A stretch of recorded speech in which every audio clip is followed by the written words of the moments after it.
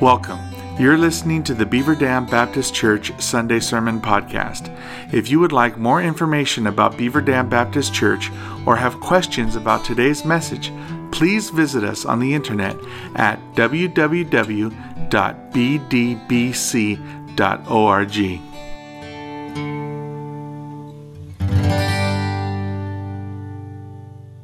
If you have your Bible, we are in Luke chapter 2. We'll begin in verse 21 in a few moments. Luke 2, beginning in verse 21. Now, if I were to ask you if you are prepared to celebrate Christmas, most of you would immediately think of things that you still have to do, things that you must finish before Friday. Things like Christmas presents to buy or wrap, or perhaps both. Things like parties to go to, though certainly not as numerous as in years past. Or maybe it is groceries to purchase and then turn those into a meal. You know, as kids, it seemed like Christmas could never get here. It was the longest wait of the year, especially Christmas Eve. That was the longest night of the year. I mean, how many of us used to ask our parents how early we could get up on Christmas Day and start opening presents? Or some of us even tried to convince them that we ought to start on Christmas Eve so that they don't have to get up so early on Christmas Day. But as adults, Christmas usually comes before we are ready. Sometimes it is just a flurry of activities that we really don't catch our breath from until Christmas Day is actually over. So in some sense, oftentimes we never feel prepared for Christmas. But none of this, of course, is the kind of preparation I'm referring to, because it's really not my concern whether or not you've got your presents wrapped or your meals prepared. I'm talking about whether or not we are prepared spiritually for Christmas. After all, this is a religious holiday. It is a spiritual time of the year, and we say that our spiritual lives are the most important element of our lives. The spiritual life of the Christian tops our list, and therefore it ought to be the spiritual preparations that we are concerned about. So why then does the spiritual side of Christmas get relegated to attending one or perhaps two services during the course of December? And then for the Christian, the other 90% of our holiday celebrations really, if we're honest, don't look much different than the rest of the world. This morning, I want to introduce you to a man who waited a long time for Christmas to arrive. But when it did come, he was more than prepared for Christmas.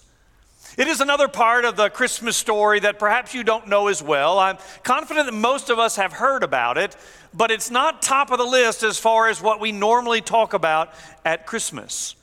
It is a man that outside of this one passage of Scripture, we know nothing else about. And yet, he takes his part in the Christmas story as one of the few, in fact, we could almost say the only one, who really grasped the meaning of Christmas.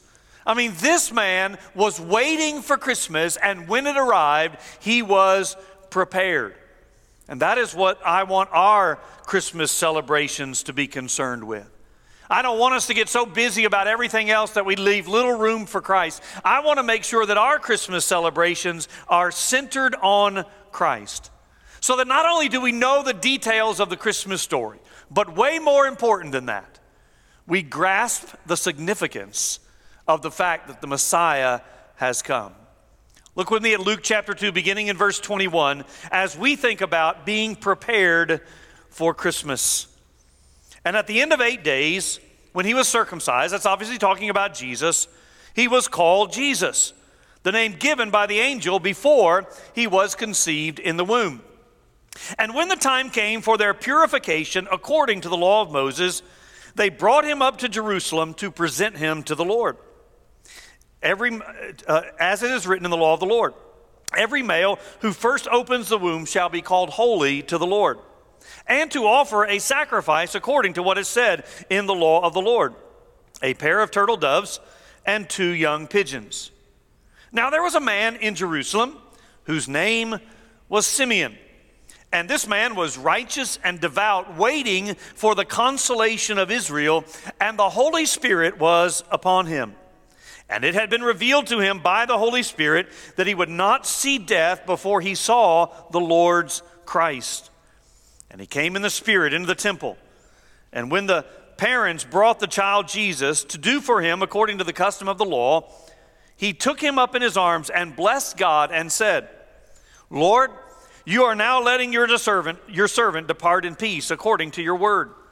For my eyes have seen your salvation, that you have prepared in the presence of all peoples, a light for revelation to the Gentiles, and for glory to your people Israel. And his father and his mother marveled at what was said about him. And Simeon blessed them and said to Mary his mother, Behold, this child is appointed for the fall and rising of many in Israel, and for a sign that is opposed. And a sword will pierce through your own soul also, so that thoughts from many hearts may be revealed. All right, I want to start by introducing to you this man named Simeon. Again, you know the events that have led up to this point in our story. You know that the young couple, Mary and Joseph, are engaged to be married, and she is pregnant by the Holy Spirit. And yet there is a census that has been issued so that everybody has to go to their hometown. So they travel to Bethlehem. And when they get there, there is all kinds of other people in town as well. And therefore, there is no room for them to find a place. And so they wind up in a stable or a barn or perhaps some sort of small cave. And it is there that Mary then gives birth to Jesus. As we've already sung, angels announce the birth to some nearby shepherds, and they leave their sheep so that they might make a visit to the good shepherd. And when they return to their fields, they do so rejoicing and praising God. Now, from this point, we normally jump forward to the wise men. Those wise men are often portrayed as also visiting Jesus in that same setting in the manger. But we mentioned a few weeks ago that their visit likely occurred sometime later, maybe a year, even upwards to 2 years after Jesus had been born.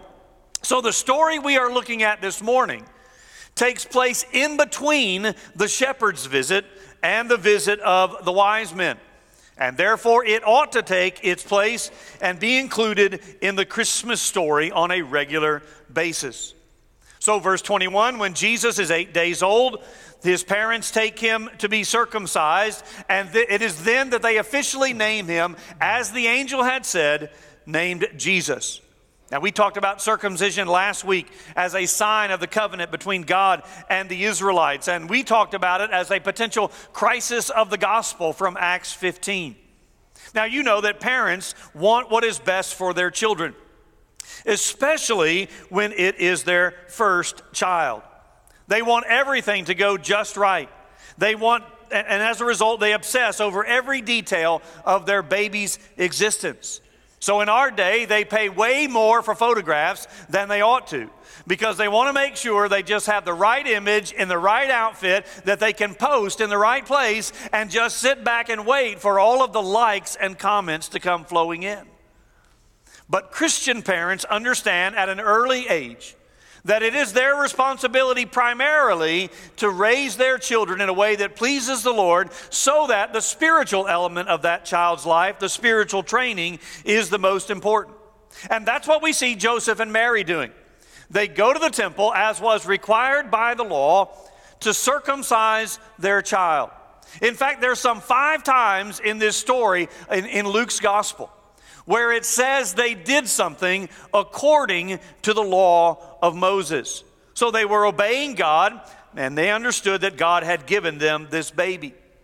But our man Simeon has not yet entered the picture. He is not mentioned in the 8th day ceremony of circumcision. He enters a few weeks later. It is the 8th day in verse 21. But after verse 21, everything else I read comes some weeks later, because it is on the 40th day where they go back to Jerusalem and back to the temple in order to dedicate their child. This is a second ceremony that new parents were required to do according to the law. Women who gave birth to a son were ceremonially unclean for 40 days. It was actually twice that long when it was a daughter.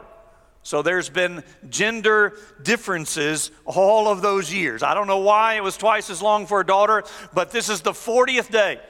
The 40th day, they bring Jesus to the temple, and as part of that ceremony, they are going to offer a lamb as a burnt offering and a pigeon or a turtle dove as a sin offering. But if the couple could not afford a lamb, then they could, in its place, offer 2 pigeons or 2 turtle doves instead. And the fact that that is what this young couple does, that is, they don't offer a lamb, tells us that they were not wealthy enough to afford a lamb, which is another indication of the humility into which Jesus was born. Now you also notice in verse 23, which is a quote from Exodus chapter 13, that this ceremony also included the parents presenting the baby, the firstborn male, dedicating that male to the Lord. Now, they would, of course, continue to raise the child. They're not leaving it there.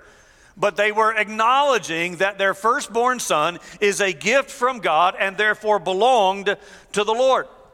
This is essentially what we do still to this day when it comes to baby dedications. The difference being that we encourage Christian parents to dedicate all of their children, not just the firstborn son, but all of their children to the Lord. And so we bring them up here, and they make some commitments. They acknowledge that their baby is a gift from God, and that they are returning that baby symbolically to the Lord so that the Lord can do whatever He wants to with it. And so we understand that children are a gift from the Lord, and we as parents are stewards. God has given these children to us for a period of time for us to raise in a way that pleases Him. So all of this is the setting and the context in which we meet this man, Simeon. And as I said earlier, outside of this text of Scripture, we know nothing else about him. We generally assume that he is a priest, but we are actually never told that. We just assume it because he is in the temple. So from what Luke does tell us, I want to say 3 things about this man, Simeon. Number 1, Simeon was what we would call a saved man. Verse 25, it says he was righteous and devout. But that's actually not the phrase I want to focus on, because while it does show us something about his character, you can be righteous and devout in some sense without actually being saved. That doesn't definitively tell us that this man was saved. Instead, it is the next phrase that I want to call your attention to. Not only was he righteous and devout, but he was waiting on the consolation of Israel. Now, that is a strange phrase for us, but it is a messianic title. It means that Simeon was waiting on the fulfillment of God's promise of a coming Messiah. He was waiting in faith for what God had promised, which, when you think about it, is in essence what the Christian life is. Waiting in faith for what God has promised. And therefore, when God's fulfillment came in the form of the Messiah, Simeon was ready and he was waiting. So much so that he had been given a promise that he would not die until he saw the Messiah. Now, it is actually an obvious statement, but it is a statement that millions will ignore this week.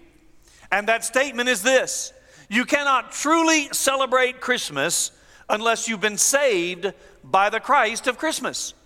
The main reason Simeon was ready for Christmas is because he's what we're calling in our terminology a saved man.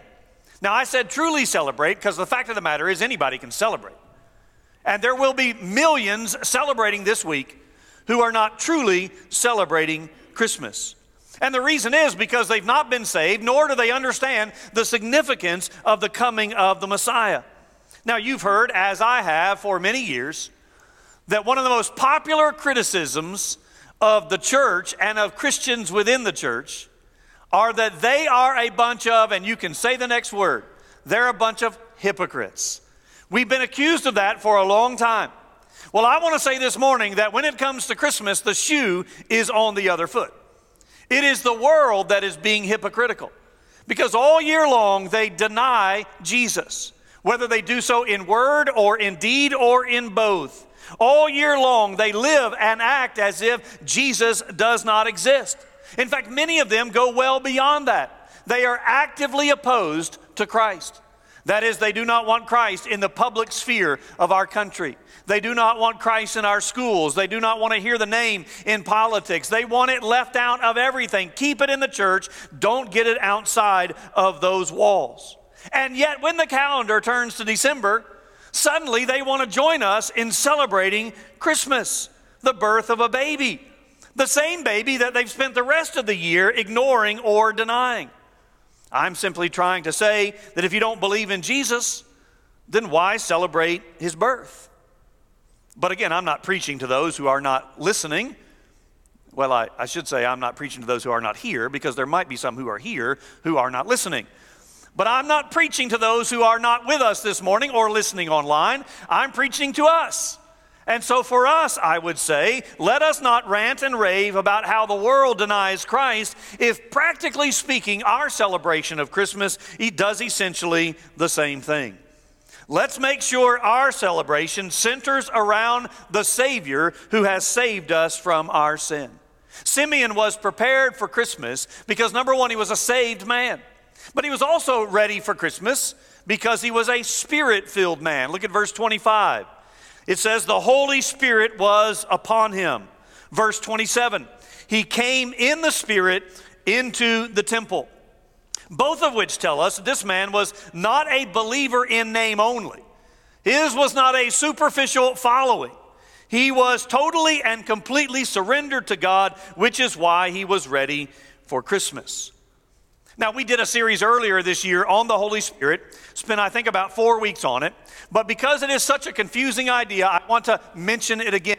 We believe that every believer receives the Holy Spirit the moment that they are saved. So every believer is indwelt by the Holy Spirit of God.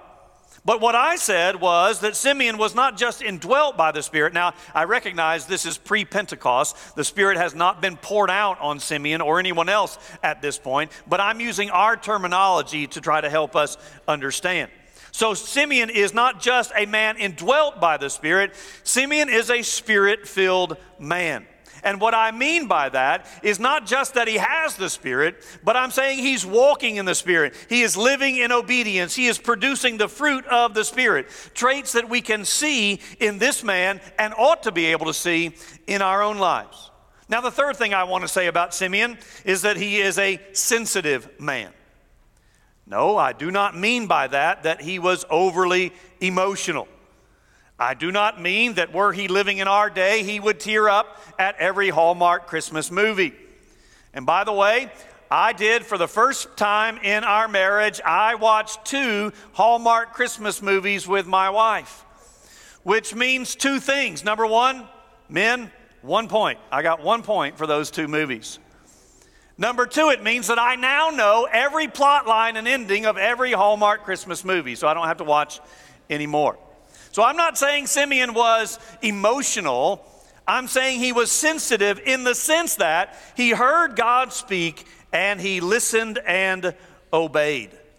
You know the Old Testament story where Samuel, as a young boy, is hearing a voice and he keeps going back to Eli and he's saying, you called me, and Eli keeps saying, I didn't call you. And eventually Eli says, it's the Lord. Next time you hear the voice, say, here I am, Lord. Well, Simeon doesn't need that coaching. Now, Samuel was young. Simeon is not. So Simeon doesn't need that coaching. In fact, the name Simeon means listening or hearing. And so Simeon hears the voice of God, and he is sensitive to that voice, and he obeys accordingly, which, again, sort of sounds like the epitome of what it means to be a true believer. So for these reasons, and no doubt others, this man that we know so little about was prepared for Christmas. But we didn't come here to talk about a biography of Simeon. And Simeon would be the first to say, if you're focusing on me, you're focusing on the wrong thing. So from the man Simeon, we move to the Messiah, Jesus. Simeon takes this baby in his arms, which is another reason why we believe he was a priest, though again, Luke doesn't specifically say that. And with Jesus in his arms, he sings a song. He praises God. This is actually now the fourth song that Luke records for us. The fourth of 5 if you want to divide Simeon's into 2. The first, of course, is Mary's. And then there is Zechariah's song. And then there is the song of the heavenly host of angels. And now we have this song of Simeon. There is a Latin name for it, which I cannot pronounce. But if you have footnotes in your Bible, you can look down there and it will likely tell you what that title is. It comes from the first 2 words in the song from the Latin, and it means, now you are dismissing. Reminding us that what we saw in the crisis of death with Jesus, that through this death and resurrection, Jesus brings deliverance. That is what salvation is all about, and that is what Jesus has come to provide. It is deliverance from the penalty and power of sin, because Jesus has satisfied the wrath of God on our behalf. And it is then believing in the promise that one day we will not just be delivered from the penalty and the power of sin, but we will be delivered from the very presence of sin, because we will dwell with God forever. I remind you of the angelic announcement given to Joseph. You shall call his name Jesus, for he will save his people from their sins. Likewise, the angelic announcement to the shepherds. For unto us is born this day in the city of David a Savior, who is Christ the Lord. The purpose of Jesus' coming was understood by Simeon, even as so many others around Jesus took years to figure it out. Thus he too was prepared for Christmas. But the question is, are we? Do you understand the purpose of Jesus' coming? Not just the details of the manger scene, but do you understand the reason why Jesus came? That he might save you and me from our sins. As a result, Simeon declares that he can now die in peace, since the promise of the coming of the Messiah he has seen with his own eyes. Now, I know no one wants me to bring up death in a Christmas message, but I didn't bring it up. Simeon did. But the fact is, we must all face it.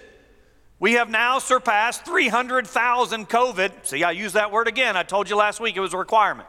We have now passed 300,000 COVID deaths in America. And so we have to face death.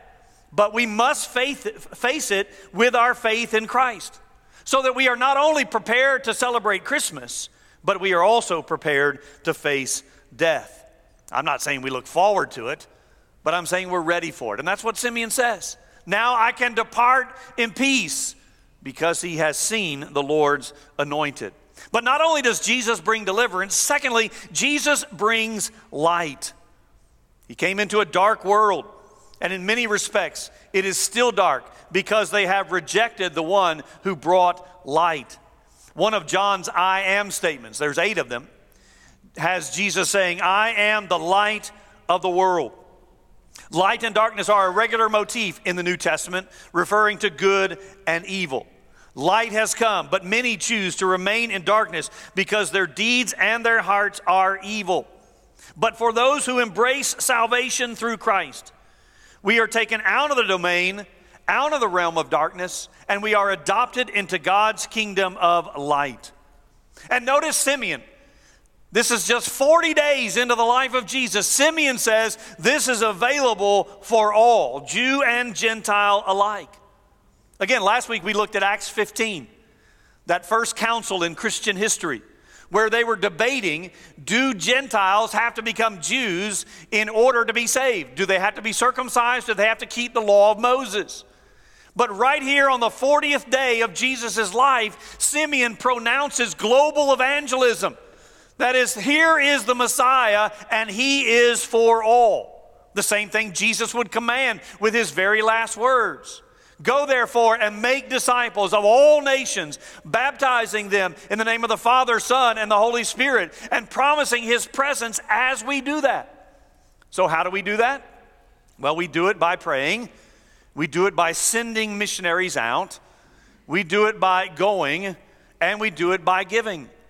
That is how we do it through our cooperative program, through the Lottie Moon Christmas offering that you've been hearing so much about. But Simeon's song is not all good news. there is another element to it, the last part that he directs to Mary, acknowledging that many will reject the Messiah and his salvation and light. So not only does Jesus bring deliverance, and Jesus brings light, but thirdly, Jesus brings division. We don't think about that at Christmas. We sing carols of joy to the world, peace on earth, goodwill toward men. We certainly don't associate Christmas with division, or even the harsher word that I thought about using, and that is judgment. But for those who reject Jesus, that is what Christmas will ultimately bring. Simeon's prophecy was that many Jews would reject Jesus as the Messiah. And we certainly know that that is equally true of many Gentiles. And because they reject him, the only Messiah and Savior, there is no other option, so the result is going to be division and judgment. Jesus himself said that during his ministry, that he knew that he himself would divide families, some for him, some against him. In fact, you might experience that later this week. When you gather with your family, you might have some family members that are fully committed to following Christ. And you might have other family members that want nothing to do with him, or even deny that he even exists. Something that Simeon tells us right here at the very beginning is going to happen. And Mary will experience that firsthand in ways that none of us will ever deal with. She didn't know it yet, but of course she is still in the euphoria of a first child. But there will come a day when she will witness his rejection, his persecution, and ultimately his crucifixion. This baby that Simeon is holding in his hands will be the same one who is on a cross in front of Mary's eyes. I wonder if in that moment of crucifixion, she thought back to Simeon's prophecy. I wonder if she went back to this moment when she didn't understand what Simeon was saying, and she thought to herself, this is what he was talking about.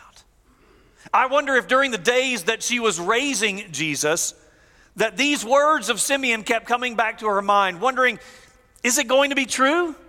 Is he going to be rejected? Am I going to witness that? No parent wants to see that. But Mary, of course, does. But rather than speculate about what Mary thought or felt, I want to conclude by talking about you and your preparation for Christmas. So the message has been revealed. I mean, you likely have heard most of this before. This is probably not the first time that you have heard the message of the gospel. But the question is, have you responded to it? Have you repented of your sins and responded by faith? Because unless you've done that, you are clearly not ready to celebrate Christmas. Now, in just a few moments, we are going to participate in the Lord's Supper. We are going to do it a different way than we've ever done in the past, other than the last time we did it. And that is, we've got these prepackaged wafers and juice. And so I'm going to have a word of prayer, and then Aaron's going to come sing. And as he's singing, I want to encourage you to prepare your hearts for this time. Now, if you fail to pick one of these up on your way in, while Aaron's singing, I simply want to ask you to hold your hand up, and we'll have some guys come bring you one. So I'm going to pray, then Aaron's going to sing, and then we are going to celebrate the Lord's Supper in preparation for Christmas. Father, we do come to you this morning grateful for what you've provided for us in Christ. And I pray this Christmas season that you would remind us not just about the facts of the birth of Jesus, but about the purpose of his coming, that he might save his people from their sin. For those here this morning or listening online, I pray that that means we have been saved and we are ready for Christmas. But for those who have not, we urge, we ask that they would respond, that your Holy Spirit would convict them of their sin and lead them to respond to you in faith, is our prayer in Jesus' name. Amen.